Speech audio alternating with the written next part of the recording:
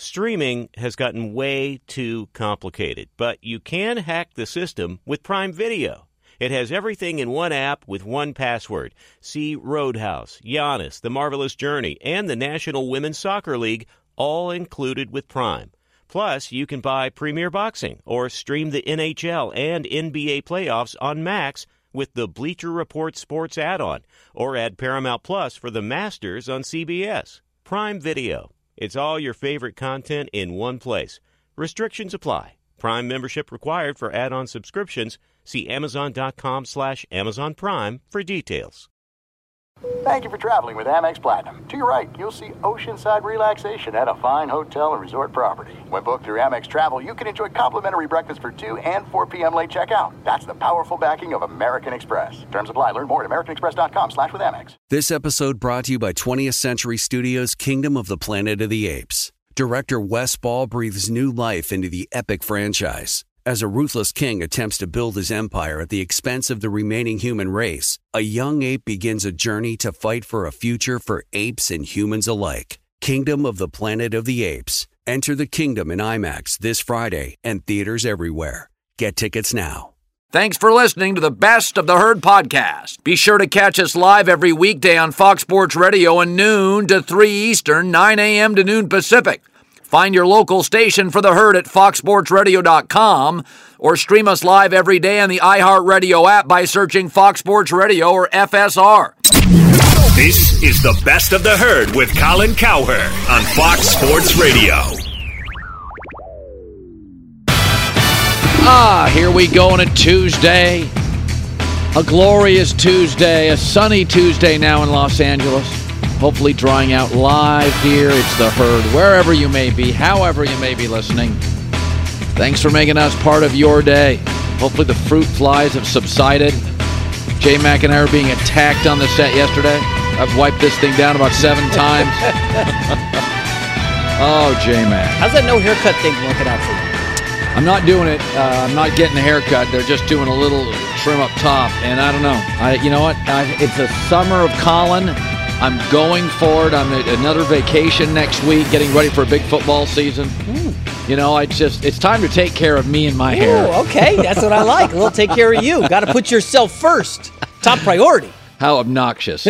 So I was locked on an NFL preseason game last night. The Ravens hadn't lost a preseason game since 2015, and I don't spend a lot of time breaking down preseason games, so this may be a first. But they lost last night, and I was watching that, and you know what I honestly believed? That NFL players care more about the preseason than NBA players care about the regular season. That's the message I keep getting. Bucks Sixers, TV Saturday. Nah, I played last night. My calf's a little sore. Ravens Commanders, all out war, all in. Leagues and players send messages through their effort, commitment, and style. Baltimore and Washington had me locked in for 90 minutes of the second half. I said this to my kids years ago. They were doing and participating in sports, and I said, I'll care if you do. The minute you don't, I'm out. I'm not a taxi driver or a Lyft driver or an Uber driver. The second you don't show passion, I got other stuff to do in the weekends. Trust me. And eventually, and they didn't care that much about it. And I was like, all right, they're good students. I'm good. They like to water ski and snow ski with Dad. They want to play sports. I'm good. But the SEC for years is the college football conference I watch a lot because they care. The fans are crying. The cheerleaders are crying. The coaches are screaming. The announcers are all in. They care more, so I care more. I'm not from the South.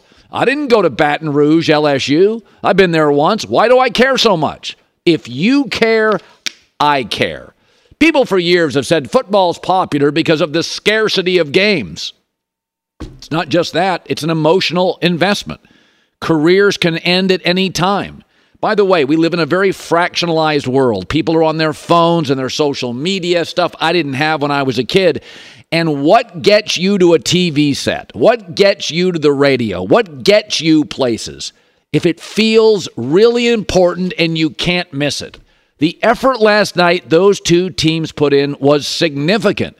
Why would I care? I'm not from the D.C., Baltimore area. This game doesn't mean anything. I wanted to say, memo to the NBA. Have your players at least fake like they care about the regular season. The NBA commissioner is now creating a mid-season tournament so that his basketball players will care about playing basketball. It's a problem. It wasn't in the 70s, 80s, 90s. Maybe they're all so rich now. I don't know. I don't really care. It's not my issue. But last night was so great and so contagious and so fun. It's why we love this game. You care, I care. And John Harbaugh talked about it after. In the end, it's about football and the men and women now who play the game. And it shows you what makes this game so great. Why it does matter so much, because it takes those kind of efforts. That's what you have to do. It's a courageous game. It's a game for courageous people, and it's a game for people that are willing to go out there and throw themselves around in really tough, awkward situations. Physicality, it takes that kind of grit to play this game and to fight like that. And I think most people that love football love it for that reason right there. I don't know what the TV ratings were last night, but I could not have been the only person out here 3,000 miles away on the West Coast that was sitting there watching. I think Troy Aikman at one point said, this is the most fun I've ever had watching a preseason game. I got a little Sam Howell. I got a little Zay Flowers. OBJ didn't play, but they talked about him. I've never seen teams care more for a preseason football game. If you care, I care. It's that simple. Those men cared. So I was in. Here's a story. The Colts, this has gone back and forth, are now seeking a first-round pick for Jonathan Taylor. He was a second-round pick. I love that pick. He was terrific. But you'd have to sign him or trade for him and then sign him. It would be a lot of money. I don't know what his market is, but there's somebody out there that wants him. But let's just look, because I'm going to make a comp here. And I don't think I'm wrong. Look at the last 3 to 4 years at Indy. They fire Frank Reich, who immediately gets a great job and a raise from a really aggressive owner. They pulled the plug on Carson Wentz despite the fact he had a 27 TD, 7-pick season and a 96.5 quarterback rating. That's pretty good. They've now ticked off their star running back, the best player on their team. They hired a head coach straight from ESPN, Jeff Saturday, good guy, not an NFL head coach. Does it sound like a well-run business? Oh, by the way, they won't sign their best player, which you can argue a second contract even for a star running back can be tenuous, but they will spend $100 million on a guitar collection for the owner. You know what Jim Irsay's become? The James Dolan of the NBA. Dad gave him a fortune, a great business. He's gotten rich, and he's now distracted and loves his music. It's a problem. He's also the most active NFL owner on Twitter or X or whatever it's called. That's not great. For years, people questioned Irsay, but he had a grown-up in the room named Peyton Manning that kept it stable. And then he had Andrew Luck, Stanford IQ. No nonsense, kept it stable. The longer Peyton Manning and Andrew Luck, further away they get in the rearview mirror, the crazier and the loonier this franchise appears to be. 5 years, 8 starting quarterbacks. It is a problem. When you're a great franchise quarterback, it's like Joe Burrow in Cincinnati. You're a bit of a magician. You're showing us your right hand and all the greatness over here, and then it's distracting us for all the goofiness and the ownership problems and the executive suite chaos over there. It's a great magician. Burrow did it in Cincinnati. We didn't know if Zach Taylor could coach. It appears he can. The O-line was a mess. They didn't have an indoor practice facility in northern cold weather. They had a cheap owner. They didn't really have an official GM. And then a grown-up came into the room named Joe Burrow and solved all of it. And that's what happens in chaotic organizations. Maybe Deshaun Watson can solve the Browns, though I doubt it. But Peyton Manning did that for years. And then Andrew Luck did it for years. There's only so much a general manager like Chris Ballard can do. He's just an employee working for the boss. But a star franchise quarterback has the fans in their pocket too, and fans ultimately pay the owner. So Joe Burrow and Andrew Luck and Mahomes and Peyton Manning and Brady have real power, and the owner knows it. They move merchandise, they get you on television, and you benefit. What can a GM and a front office guy do? You know, you're running around at the behest of the owner. But this is a problem in Indianapolis. Another starting quarterback. Frank Reich is gone. Carson Wentz wasn't great, but Carson Wentz was damn good for them. The Jeff Saturday situation. Jeff's a great guy, by the way, but that felt Looney Tunes. And now Jonathan Taylor. I've said before, you can make an argument that if Anthony Richardson is as good and productive athletically as most of us think he will be, sort of a Josh Allen, Cam Newton, that you could move. He's going to gobble up Jonathan Taylor's yards anyway. You could move Taylor if you could get a great corner and a receiver. There's an argument to be made. There is that Anthony Richardson, as mobile quarterbacks continue to gobble up running back yards, there's an argument that Anthony Richardson doesn't need a star running back. He could use a BB plus running back. I get that. But the whole thing, the last 4 years, 2 weeks ago, didn't he say we're not trading Jonathan Taylor? And now I read this morning, they're moving off Jonathan Taylor. It's just chaos, and you can't win in this league at the highest levels unless you've got the owner, the GM, the coach, and the quarterback buttoned up. You can't. Kansas City does. That's why they're a favorite again. Philadelphia now does. Nick Sirianni proved to be better than I suspected at coach. That's why they're a favorite in the NFC. All right, J-Mac. Jonathan Taylor's a Colt. Now he's not. They want to trade him. No, they don't. I have no idea where we stand with this thing. So riddle me this. Why wouldn't a team with a quarterback on a rookie deal go after Jonathan Taylor? I get it.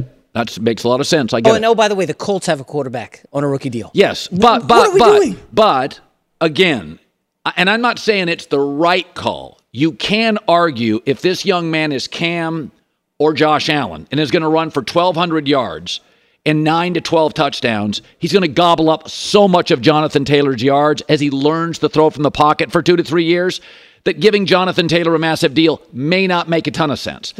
But at least come out and say, moving him, not moving him. Now this thing's flip-flopping back and forth. So what's the message you're sending to the locker room? He's your best player. You're not going to trade him. You are going to trade him. I think it's very hard to get a first-round pick for Jonathan of course not. Because I also have to pay him. Right. So he was a second-round pick. Now I got to give you a first and pay him.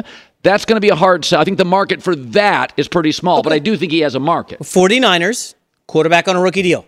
They see Christian McCaffrey out there. We will gladly take Christian McCaffrey off your hands. We'll pay the remainder of his deal. Yeah. Quarterback's on the rookie deal. It works. You then support him with Deebo Samuel, Brandon Ayuk. You got a great defense. Like, surely there's a team out there who's going to see this and be like, hey, that's going to work for us. I'm not saying you got to pay Taylor what McCaffrey got, but a little less than what McCaffrey got should be reasonable, right? Well, yeah. It's again, there's been some hysterics about running backs not getting paid. If you're great at anything in this life, you're going to get paid. You're going to have a market. So Jonathan Taylor's going to have a market. Josh Jacobs absolutely has a market. Saquon Barkley eventually got his. You may not get what you want, but there's a market. So I think there's a lot of things here. And I'm not saying I'm right. I'm just saying I could understand a GM saying, I've talked to GMs. They don't want to give running backs huge deals. And Jonathan made pretty good money. They just don't want to give you a running back a massive deal. Did you consider McCaffrey's deal when he signed it with Carolina massive? No. Okay, but I consider McCaffrey a different player. So I love that move for 3 reasons. One, Kyle Shanahan. 100%. He makes it work. For the defensive coach, it doesn't matter. Secondly, McCaffrey is a great running back. Third, he's an incredible receiver. Okay. So McCaffrey is the Swiss Army knife of backs in the league. He offers different dimensions. So that I got. It's like Deebo Samuel. You're paying him for a receiver and a back. If I had to just pay Deebo for a receiver, I wouldn't give him huge money. I'd give Stephon Diggs big money, Devontae Adams big money, Jamar Chase big money, Justin Jefferson big money. Your guy with the Jets here in a couple of years big money. But Debo's a good receiver, but what he is a great chess piece. So McCaffrey feels different than Jonathan Taylor. Well, again, you just say, hey, McCaffrey is the ceiling. You're not getting that, Jonathan Taylor, but we will scale behind McCaffrey a little bit, scale down a little, and we could give you that. It just doesn't seem that hard. Irsay just seems like he's so dug in and wedded to this narrative that running backs, you cannot pay them, we refuse. And it's just like an old school way of thinking. He's butchered this. You know Chris Ballard a little bit. Ballard must be just scratching his head like, what do I do? Well, I've got an irrational owner. GMs have no power over strong owners. Quarterbacks do, because quarterbacks have a link to fans. They sign autographs. They do selfies. They sell merchandise. There's people all over Indianapolis wearing Andrew Luck jerseys still. That's the people. That's why when Peyton Manning or Andrew Luck come to Indy, the owner understands. You got to give remember how emotional it was moving off Peyton Manning. They had to make sure everybody knew he loves us. We love him. He's okay with us moving off him. That's a billionaire saying, you got to take care of your quarterback. Mahomes. Mahomes is more popular than the Hunt family, Brett Veach, Andy Reid combined, right? So the quarterback in this league is the only player that really the owner has to say sometimes, you win, I don't want to get into a publicity fight. But Mahomes only got there after the Super Bowl. See, that wasn't like second year in the league. Mahomes is loved by everybody. I just got to wonder what Shane Steichen is feeling right now, Colin. He takes his Colts job. He's like, oh, we got Pittman, listen, we got Jonathan Taylor. When you take a job in the NFL, I remember talking to a friend who interviewed for the Clippers when they had Donald Sterling, and I had said I would not take that job. Coaches tend to think it's the last job you'll ever get, and you've got to take every offer. This was not an ideal. I think Shane Steichen would have gotten a great job had he been a bit more patient, because you didn't have a quarterback, impulsive owner, and the AFC's tougher. Well, if Shane Steichen sticks around in Philly one more year and there's an NFC job and maybe a team that got Caleb Williams, and I'm not banging on, he's got an agent. Right. Shane Steichen had made good money, then you get offered great money. But the Indy job for Shane Steichen, you can argue Steichen was better than the job opening. Like Brian Daboll wasn't, because the Giants are a great franchise. The Mara family's longtime owners. The NFC is weaker. For Brian Daboll, he had the Chargers and the Giants. You could say, well, he was too good for that job. New York Giants is a blue blood job. Yeah. The Colts didn't have a quarterback, impulsive owner, increasingly meddling owner, tougher AFC. Here's Trevor Lawrence. I can argue the Colts wasn't a great job. Do you start to wonder if remember McDaniels took the job for like 7 minutes and then was like, whoa, I'm out of here. Do you start to wonder, like, did he get a look behind the curtain at what Irsay's did? My guess is Steichen makes it work, but we all know this. Not all NFL jobs are equal. But what the problem is, if you've never made huge money and somebody offers you $6.9 million a year, you're married, you have kids, what do you say to that? Coaches tend to feel like you'll never get that offer again. I think Steichen was so respected in the market, like Daboll. Remember, everybody knew Daboll was, it was like Daboll was up for every good job that had a young quarterback, right? Steichen was the next Daboll. He was great with Justin Herbert. He was unbelievable with Jalen Hurts. Dude, in an offensive pivoting league, he was going to get multiple offers. There's an argument this was not the best one. Yeah. That's all I'm saying. These, you know what I mean? Like, the Phoenix Suns job today is way better than it was a year ago with Robert Sarver. Same city, mostly same play, right? Yeah. Like, it changes. It's now a really good coaching job in Phoenix. Good owner, progressive, good roster. The Washington job, if Ron Rivera gets run out, is going to be a way better job. Attractive job. Awful job last year. Now you've got Mr. Harris. You've got Sam Howell. Looked pretty good last. You don't know what you have. Sam Howell, what? Come on. Be sure to catch live editions of The Herd weekdays at noon Eastern, 9 a.m. Pacific on Fox Sports Radio, FS1, and the iHeartRadio app. Attention all wrestling aficionados. Wrestling with Freddie makes its triumphant return for an electrifying 4th season. This is Freddie Prinze Jr., and I am beyond thrilled to announce that our wrestling extravaganza is back, and joining me once again is the one and only Jeff Dye. Get ready as we highlight the most jaw-dropping matches, dissect the fiercest feuds, and uncover the latest twists and turns in the world of pro wrestling. We're dusting off our legendary side quests and unleashing a barrage of brand new segments that will keep you guys on the edge of your seat, like our talks on Unsanctioned Thursdays. Freddie, you know we got to give the people what they want. This season, we have an all-star lineup of special guests who are going to be gracing our podcast, bringing with them their own unique insights, experiences, and all of that in the world of pro wrestling and beyond. Whether you're a seasoned wrestling veteran or a fresh-faced newcomer, we promise an experience like no other. So buckle up, wrestling fans. Listen to Wrestling with Freddie as part of the My Cultura Podcast Network, available on the iHeartRadio app, Apple Podcasts, or wherever you get your podcasts. If you love sports and true crime, then there's a new podcast from executive producer Dan Patrick and hosted by me, Jay Harris, that you won't want to miss. Playing Dirty: Sports Scandals. Each week, I'm squeezing the juiciest details from some of the biggest sports scandals ever. I'm talking Marcus Dixon, Olympic gymnastics, Cain Velasquez, salacious Super Bowl-level scandals.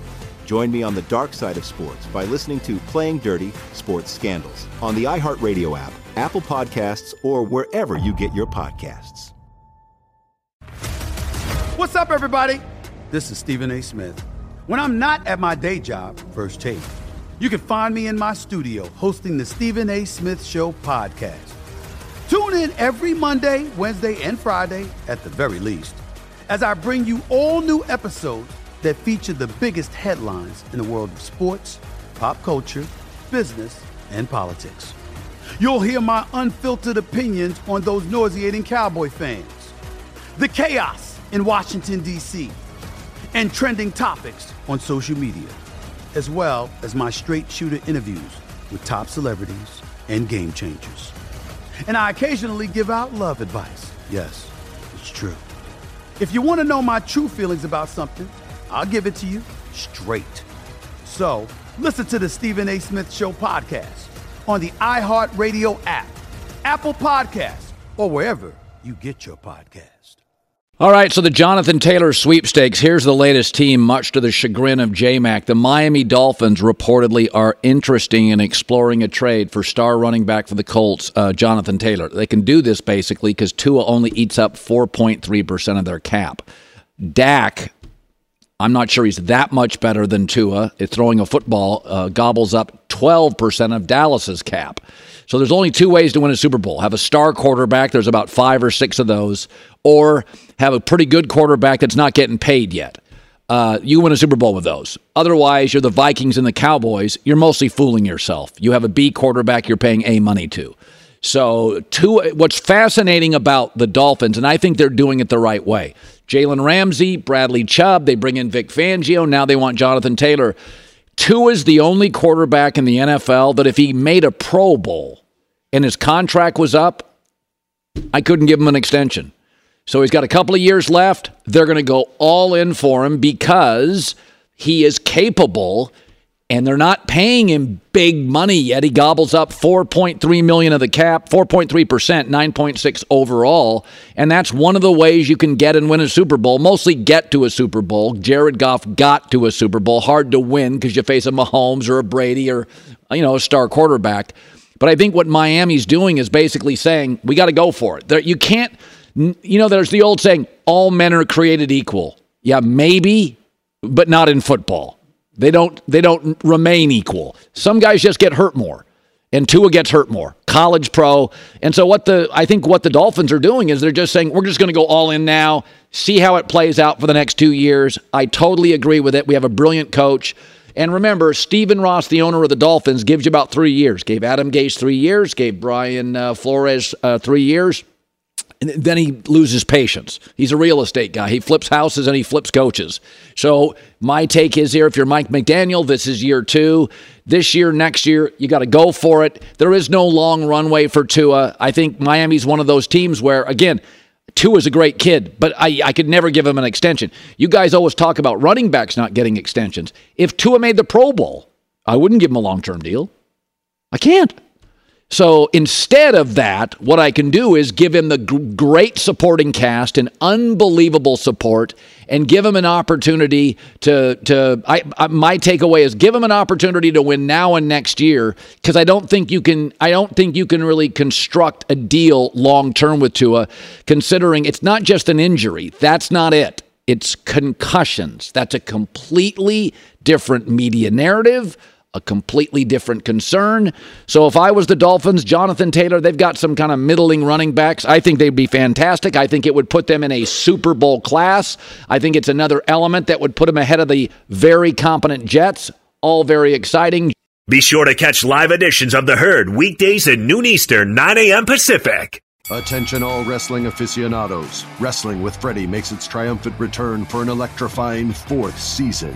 This is Freddie Prinze Jr., and I am beyond thrilled to announce that our wrestling extravaganza is back, and joining me once again is the one and only Jeff Dye. Get ready as we highlight the most jaw-dropping matches, dissect the fiercest feuds, and uncover the latest twists and turns in the world of pro wrestling. We're dusting off our legendary side quests and unleashing a barrage of brand new segments that will keep you guys on the edge of your seat like our talks on Unsanctioned Thursdays. Freddie, you know we got to give the people what they want. This season, we have an all-star lineup of special guests who are going to be gracing our podcast, bringing with them their own unique insights, experiences, and all of that in the world of pro wrestling and beyond. Whether you're a seasoned wrestling veteran or a fresh-faced newcomer, we promise an experience like no other. So buckle up, wrestling fans. Listen to Wrestling with Freddie as part of the My Cultura Podcast Network, available on the iHeartRadio app, Apple Podcasts, or wherever you get your podcasts.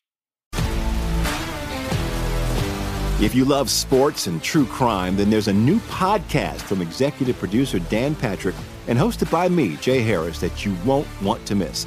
Playing Dirty: Sports Scandals. Each week, I'm squeezing the juiciest details from some of the biggest sports scandals ever.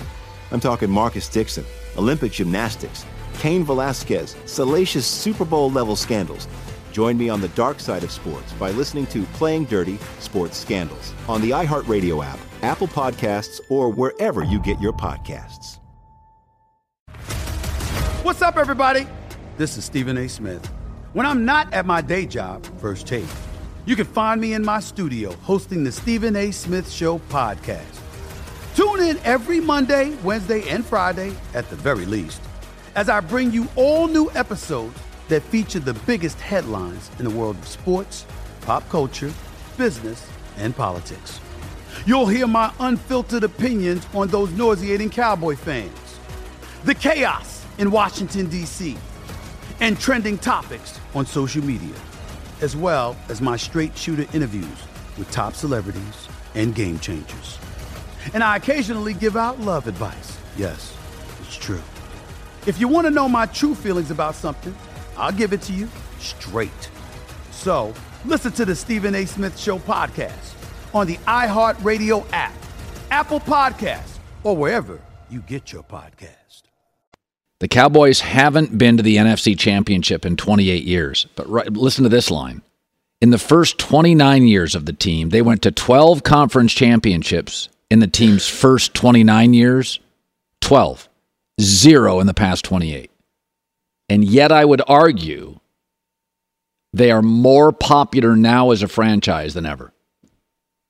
Or certainly than the first 29 years. 28 years, zero haven't been to an NFC championship in 28 years. So there's an entire generation of kids who have never seen them have success in the playoffs. 12 conference championships in the team's first 29 years. So 12 versus 0. And yet I would argue that they are more popular now as a franchise, as a brand, as a business, than they were 42 years ago. I mean, am I wrong? Everything, 99% of things are more popular now than they were 30 years ago. Almost everything. They got the new stadium, there's now social media. Everybody loves the Cowboys from the 90s. That's true. But the New York Jets, by the way, have been to 3 conference championships in the last, 26 years, 25? Yeah. Testaverde and then the Mark Sanchez. Yeah, the Jets have had more success. The Cowboys have won. Years. They're just not winning big games. It's what Yankee fans are saying. They win a lot. This is a bad year. They win a lot. They're not winning enough big series. That's a difference. Georgia football won forever before Kirby Smart. They won all the time. They weren't beating Bamas and LSU, and they weren't winning the big games. But Georgia was very rarely bad. They were always good. I mean, Georgia's hard to lose at football. They've got players all over the state of Georgia. It's a great high school region. So Georgia was good forever. They were never great. The Yankees right now, mostly for 12 years, been really good. They're not great. Yeah. It's just funny. The Dodgers and the Yankees, one is looked at as the gold standard, the Dodgers. Well, they only got one championship in the last so many years. The Yankees have one, and they're considered like poorly run and shaky front office and non-committed ownership. And it's like, well, they both got a World Series title in the last, how many years, 15 or whatever. Newsflash, it's difficult to win championships. Really, really hard. That's just a fact.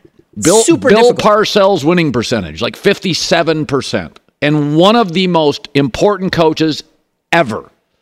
Like the 4 biggest coaches since I've been alive. You can't count Lombardi. So I was alive, but young. I would say the 4 most important football coaches, Bill Walsh, the West Coast offense, Bill Parcells, the psychology of football, the incubator for Belichick. So 3 Bills, okay. Okay, literally, Bill Walsh, Bill Parcells, Bill Belichick. And then does Andy Reid get Well, I think Jimmy Johnson, because his ability to be the best college coach and then the best NFL coach. Also, Jimmy Johnson did something that's huge. He created the draft chart, which I look at constantly on the internet. So nobody made trades before Jimmy Johnson. So when he was in the NFL, he was considered the best coach. And when he was in college, he was considered the best coach. Pete Carroll can make close to that claim. So I think Jimmy Johnson and Andy Reid feel like they're the next guys. That's a tough one because Andy Reid's the most creative guy in the sport. He's going to go down with discovering Patrick Mahomes, who could be the next Tom Brady. Brett Veach discovered him, the GM. And then, fair enough. So I would say your big 3 are Bill Walsh, Bill Parcells, Bill Belichick. And then I think Andy Reid and Jimmy Johnson have arguments. Jimmy's the great personnel eye in the history of football. Just the ability to recruit.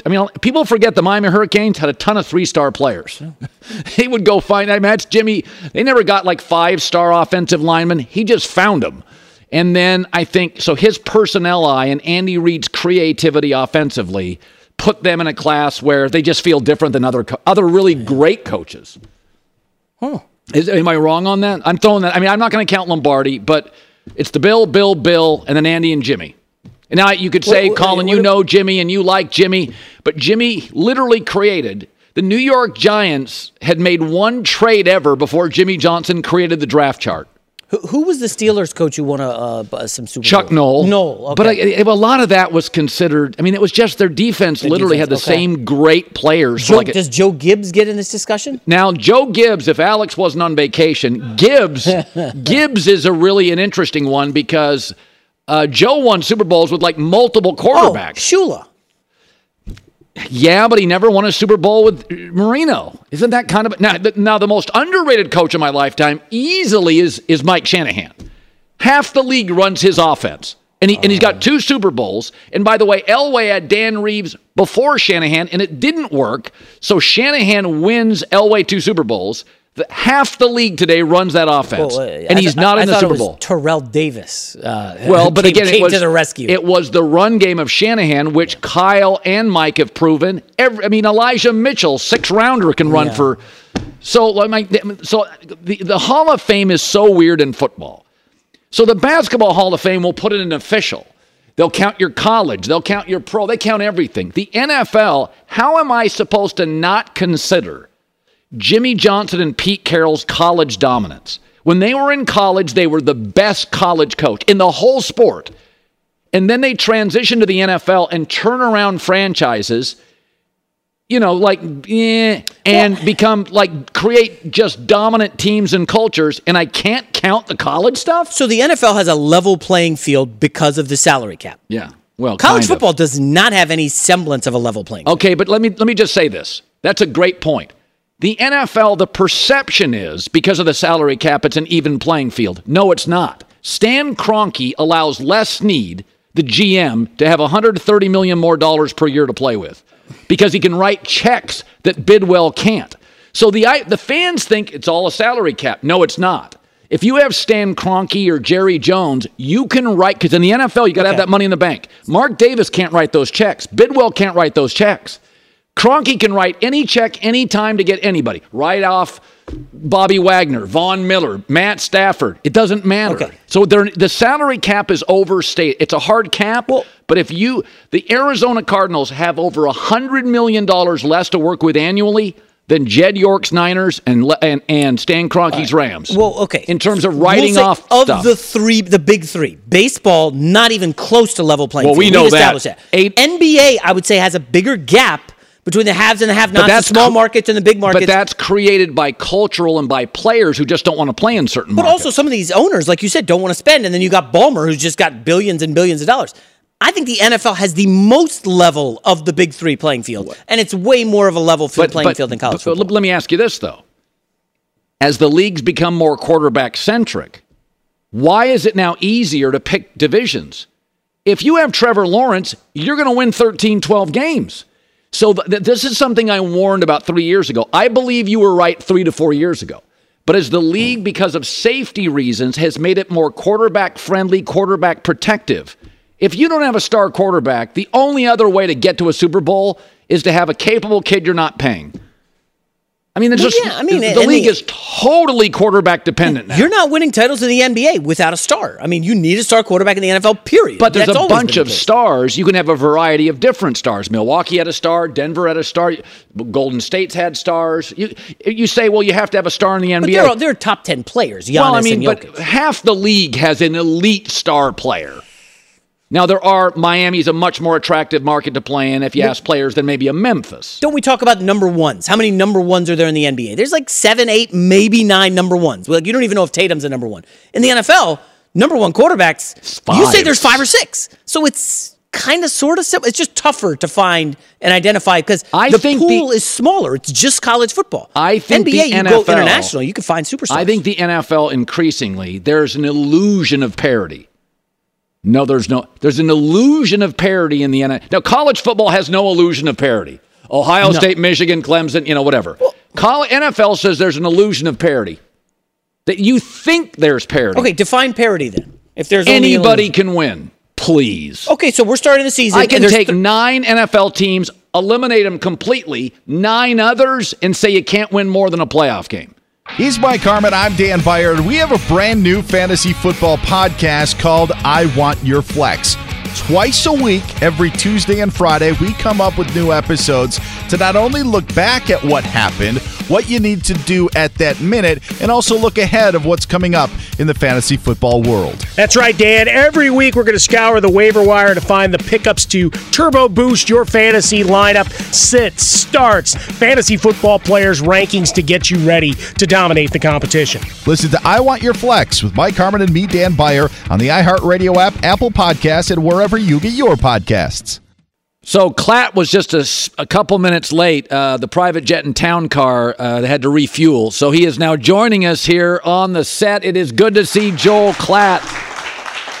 He made it so personal. I was just like, he spent a lot of money, and this guy's going over there naming clubs. And holy, J-Mac, clean it up. I will say this. Did he say jiggle joints? I don't even know what that is. What are we doing? Does that mean Jell-O shooters? I don't even know what that means. I have no idea. I'm in my 50s. This stuff's over my head. Let's just talk about cheeseburgers and Harbaugh, shall we? Okay, so there we go. Harbaugh, and I like him. Mm-hmm. That's been established. He says, okay. He didn't apologize at Big Ten Media Day. So nothing to apologize for. He imposes a 3-game ban. So, first of all, during COVID, our epidemiologists couldn't figure out exactly what to do. Yeah. So a college football coach, they were all just trying to pay bills and figure it out. Well, and this incident that this all stems from is kind of, I mean, there's a bit of nuance to it. There's no doubt. But can I just say that the incident for me doesn't matter at all. The subsequent, quote unquote, lie, if he misinformed or wasn't completely honest with the NCAA, doesn't matter to me. If you're focused on that, if you're focused on the suspension, whether it was self-imposed or what the NCAA is going to do in the future, whether you think it's fair or not, you're looking in the wrong spot. It's a diversion. It's a diversion. You're probably a Michigan fan or Ohio State fan. And the reason I say that is because this is essentially a picture of why the NCAA is so bad. So bad. A lack of consistency, a lack of rule enforcement, total ineptitude across so many levels, including the COVID schedule and what was permissible and what wasn't permissible during that time. It was a mess. How were they enforcing that?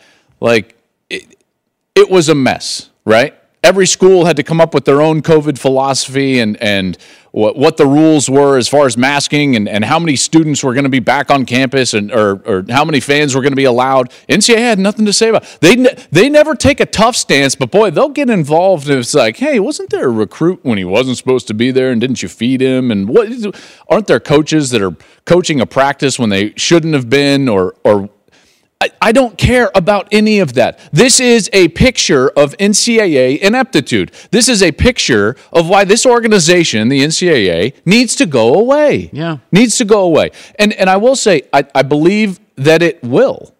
And that's actually somewhat exciting for me. Just to give you a quick analogy, remember when I told you that the demise of the Pac-12 was over the course of a decade. Right. Decisions made a decade ago, and some of them even further, were the first dominoes in a long line of dominoes that we saw ultimately collapse a couple of weeks ago. Okay? Yeah. We are in the middle of the string of dominoes of the NCAA. That's why I'm excited, because there's an end in sight. Yeah.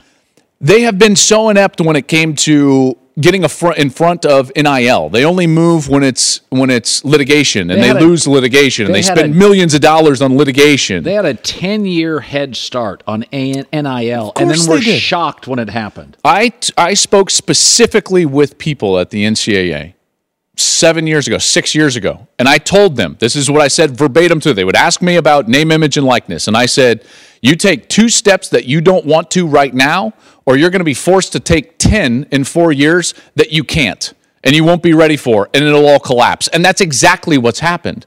So in so many ways, Colin, we are in this chaotic environment because of the ineptitude of the organization that we all think that we're still under. And what I'm not even proposing, but seeing in the future is that what we're going to see at this end of the line of dominoes is that the SEC and the Big Ten are going to garner enough power through their size, through their revenue, where they're just going to say, like, you know what?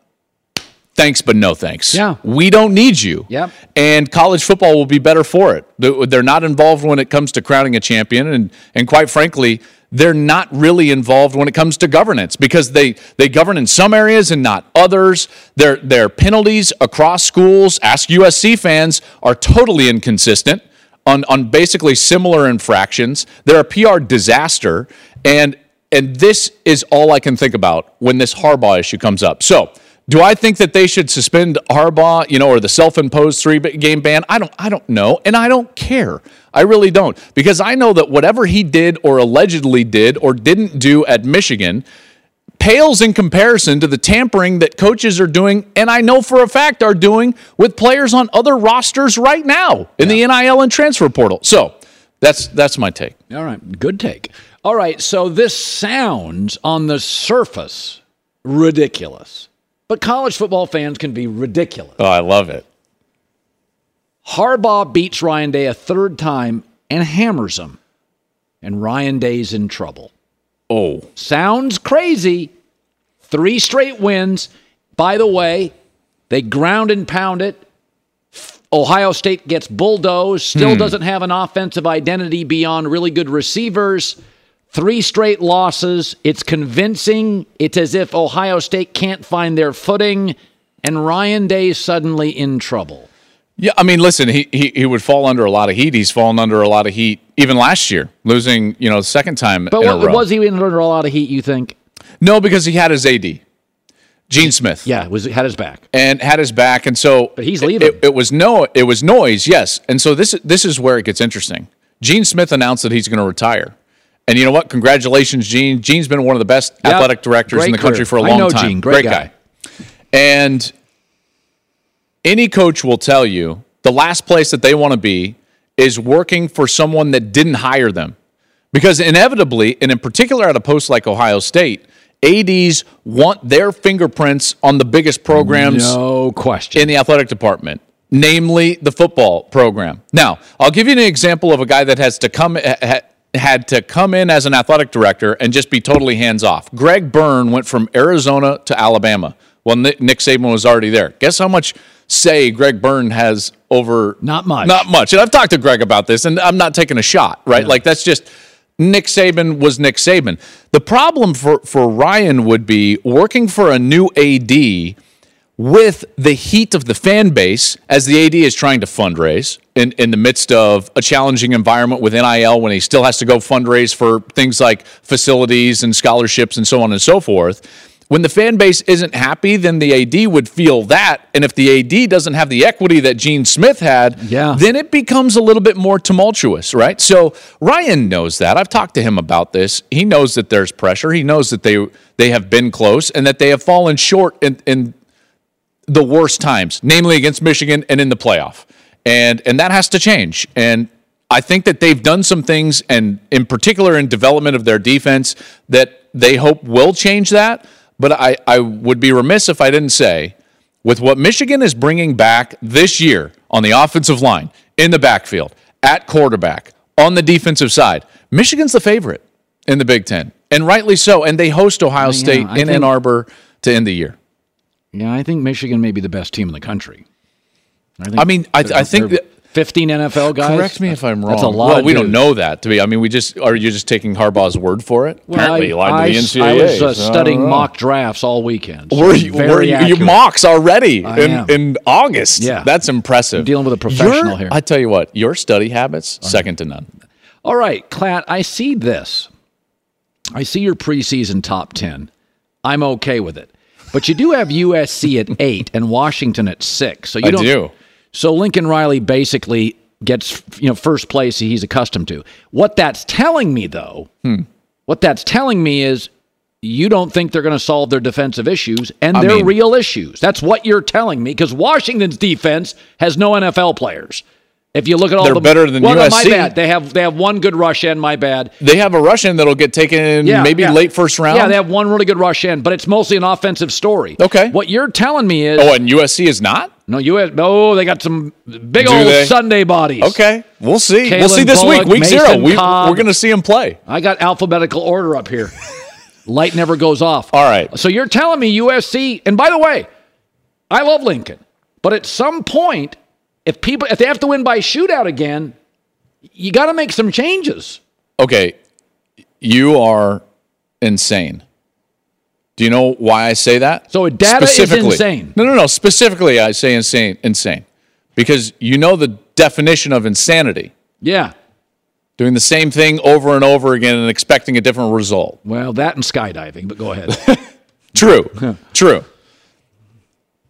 Name the last defense Lincoln Riley put on the field that was even decent. Well, that's my point. And he's had Alex Grinch. Okay, well, so then now all of a sudden, so what I'm trying to tell you is they in my rankings they fell behind Washington because I trust Washington more defensively. They were a better defense than USC. So my point I've got an 11, 9, and 6-year-old.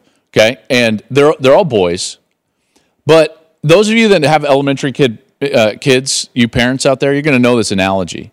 You know, there's always one kid in the classroom that has a peanut allergy. Oh, man, it's a big deal these days, right? The allergy kid, right? So, and nothing against the allergy kid. We just all know that it exists. And so, if you try to bring a treat in on your kid's birthday, oh, my gosh, it's like a million hoops to go through. It's like, well, what does little Susie need? Susie needs a Rice Krispie treat, and Jimmy needs a glazed donut, and all this, and all this stuff. Yeah. USC's defense was the peanut allergy kid. They're allergic to tackling, which was the last time I checked, it is pretty important to tackle. Did you see what Utah did to them? Did you see what Tulane did to them? Did you see what UCLA did to them? Let's be fair. Look what they inherited. He's just trying to fix the roster. That's fine. No, I'll give you that. Yeah. My problem is this is not a track record where you can point to what Alex Grinch or Lincoln Riley did at Oklahoma and say, oh, see, they've got a track record of a way to fix this. Yeah. So that's why they fell at 8. Yeah. Prove it. Now, they've gotten some transfers that I think could really improve them defensively. Sunday bodies. I agree with that. I need to see it in order to come off of that stance. I know what Caleb can do. I'm interested to see what the run game is because Lincoln's offense is always better when they've got a really good run game. I don't generally either because it's always been there. They've got a track record of success. There's no track record of success for them defensively whatsoever. So, to me, it's just another 8th-ranked team in the country with a great quarterback that's going to go to try to outscore people. I was allergic to math in 7th grade. That's the only thing I was allergic to. Good. I tried to get it banned from school, and I couldn't. You couldn't? Oh, man. Good effort, though. First controversy of the college football season, and you're not going to be able to duck it. You're going to have to talk about it. So I'm going to prep you. You better get ready for this. It's nothing like the peanut allergy. First controversy of the college football season is going to be in week 2, and I'm going to address it with Joel Klatt next. Be sure to catch live editions of The Herd weekdays at noon Eastern, 9 a.m. Pacific on Fox Sports Radio, FS1, and the iHeartRadio app. The average break-in lasts 8 to 10 minutes. You need 24/7 live guard protection from Simply Safe. 20% off the system if you sign up today. SimplySafeColin.com. There's no safe like Simply Safe. All right. You said there was controversy? I like to confront problems. A lot of people are passive-aggressive. Not me and Harbaugh. No. We're right at them. Yeah. Right at the orange cone in the freeway. Right at it. Drive over it. Or the pothole in Manhattan Beach. There you go. I can make it. First problem. If you give Nick Saban an offseason to get ready for a pocket quarterback, problems. Manziel, Cam, they're guys that give him problems, right? The mobile quarterback. Deshaun Watson. Quinn Ewers can be a little unrefined, bad historically against good teams, faces Bama, and unravels, and Sark's got a quarterback controversy going into week 3. Arch Manning's more talented. Ewers unravels. His number against top-ranked teams, he's not the same quarterback. Okay, let me ask you a couple of questions. All right. One is, when did Quinn Ewers look his best last year? Against bad teams. False. It was the first quarter against Alabama. Oh, the first quarter. Until he got hurt.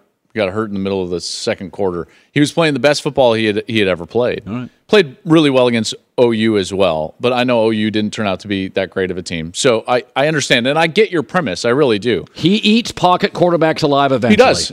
He generally does. Now, the game plan that Texas used last year against Alabama was really good, and so Alabama's going to have to adjust to that game plan.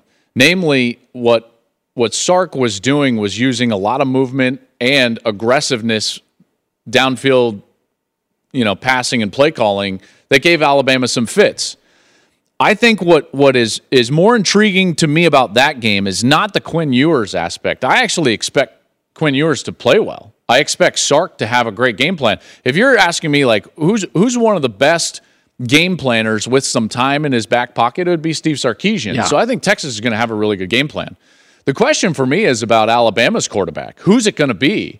And is that a guy that Nick Saban is going to trust? Because Nick Saban inevitably falls back to his roots, at times like this, which is, I want a guy that I can trust. I want a guy that won't turn the ball over. Well, he's got basically a choice amongst 3 guys that are turnover prone. Milroe played last year against Texas A&M. Turned it over 3 times. It's the only reason A&M was even close in that game. Got a sniff, almost won in Tuscaloosa. Why? Because the quarterback turned the ball over. Tyler Buckner, the transfer from Notre Dame, he has been turnover prone. Yeah. I mean, ask a Notre Dame fan. Yeah. He's thrown 8 interceptions and just a little over 100 pass attempts in his career. Yeah. 4 of them for pick 6. Yeah. So, Colin, who does Saban go with? Because if Alabama turns the ball over 3 times, Texas will win. Yeah. They will beat them.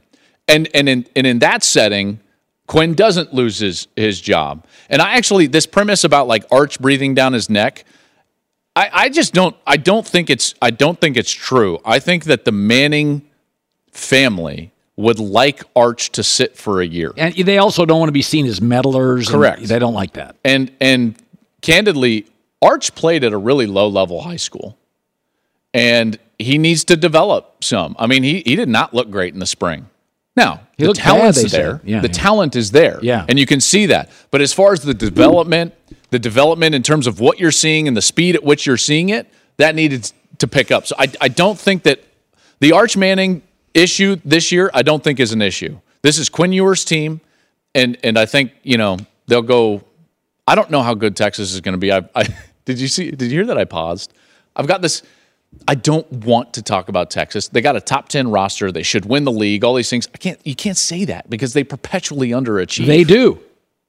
Don't knock small school quarterbacks. I went to one, and look what happened. Look what happened to you. No, this Texas is a glamour program, and I live a very glamorous life. So I love Texas. I was going to say, you are like Texas and USC. You're like... I have all the glamour, but none of the production. I'm always that's not true. I'm a little shy on the production. No, that's not true. I want them to win. I'll say this. It'd be great if they won. I love when Texas is good. I just do. They're fun. That day against Alabama last year in Austin was an amazing day. Here's another one. First thing I always look at when you hire a new coach. Does he master his side of the ball? Okay. Second big controversy. Ooh. Brent Venables, weak schedule, 4 losses by Thanksgiving. And Oklahoma has to make a decision going into the SEC. And that defense... That's interesting. By the way, don't tell me about recruiting. Was terrible last year. Don't tell me about recruiting. Oklahoma recruited with John Blake. They always recruit. Oklahoma... false. Oh, come on. They recruit great. Brent Venables just signed a higher class than Lincoln Riley ever signed. Yeah, congrats. That doesn't mean anything to me. They've always got pros. They're Oklahoma. They recruited better on the defensive side. They got this guy, Dasan McCullough, a transfer from Indiana, who I think is a really good player on their defensive line. Can they coach him? I actually think Oklahoma is one of those sneaky, underrated, lost a bunch of close games last year, and they could pop this year. They've got their quarterback back. Their defense can be improved just a little bit. I think 6 of their losses were by 1 score. What was the score in that Texas game? It was bad. I believe it was 45-0. But in the games where Dylan Gabriel was healthy the entire game, and he played the entire game, they never lost by more than a touchdown. And I think if those turn over, now, they may not, but if those turn over, and they generally do, because the schedule's not tough. Oh, no, it's really soft. They were supposed to play Georgia, remember, this year in the non-conference, and so Georgia, that fell off of both of those schedules because of the inevitable move to the SEC. And so both of those schedules are incredibly weak. I actually think Oklahoma is a team that could pop a little bit. But if they don't, in your premise, okay, let's say hypothetically 3 losses. There would be a lot of conversation at OU. Because when Lincoln Riley left, there's a certain circle the wagons. We're gonna go get our guy. There was some real vitriol. Yes, there was. So there was a circle the wagons. Let's go get our guy, Brent Venables. So they're gonna there's some tarmac here. They don't want to end up with egg on their face.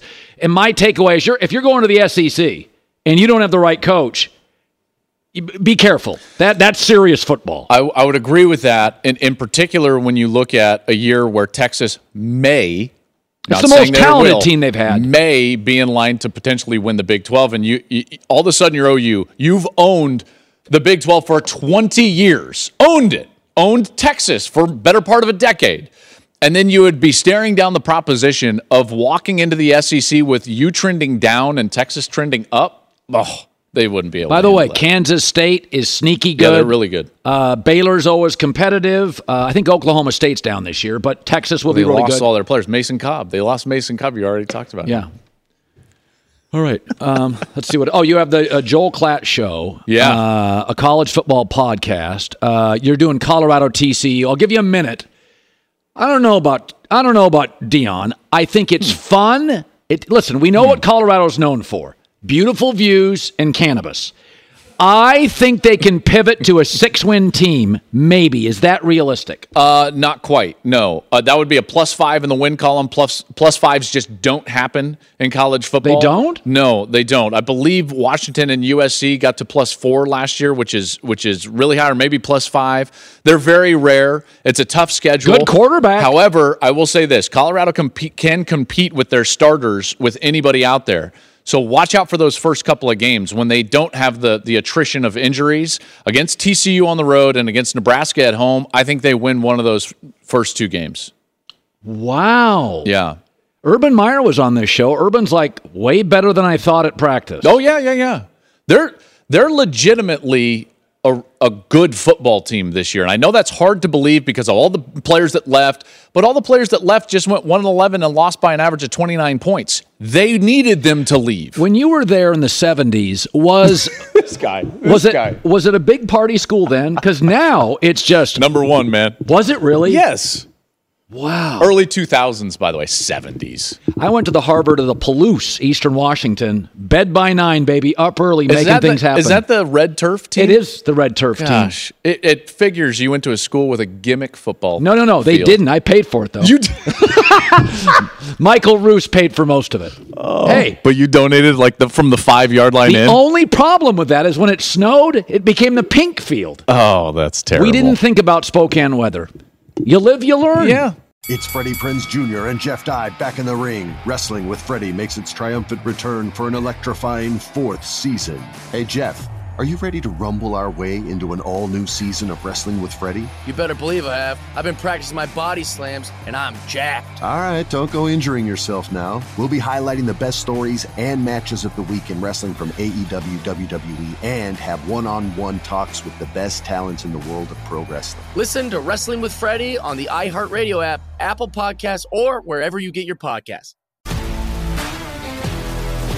If you love sports and true crime, then there's a new podcast from executive producer Dan Patrick and hosted by me, Jay Harris, that you won't want to miss. Playing Dirty: Sports Scandals. Each week, I'm squeezing the juiciest details from some of the biggest sports scandals ever. I'm talking Marcus Dixon, Olympic gymnastics, Cain Velasquez, salacious Super Bowl-level scandals. Join me on the dark side of sports by listening to Playing Dirty: Sports Scandals on the iHeartRadio app, Apple Podcasts, or wherever you get your podcasts.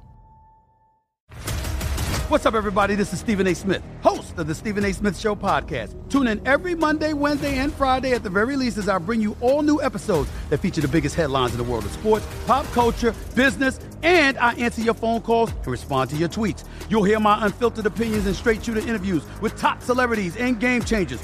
All that and more. So listen to the Stephen A. Smith Show podcast on the iHeartRadio app, Apple Podcasts, or wherever you get your podcasts.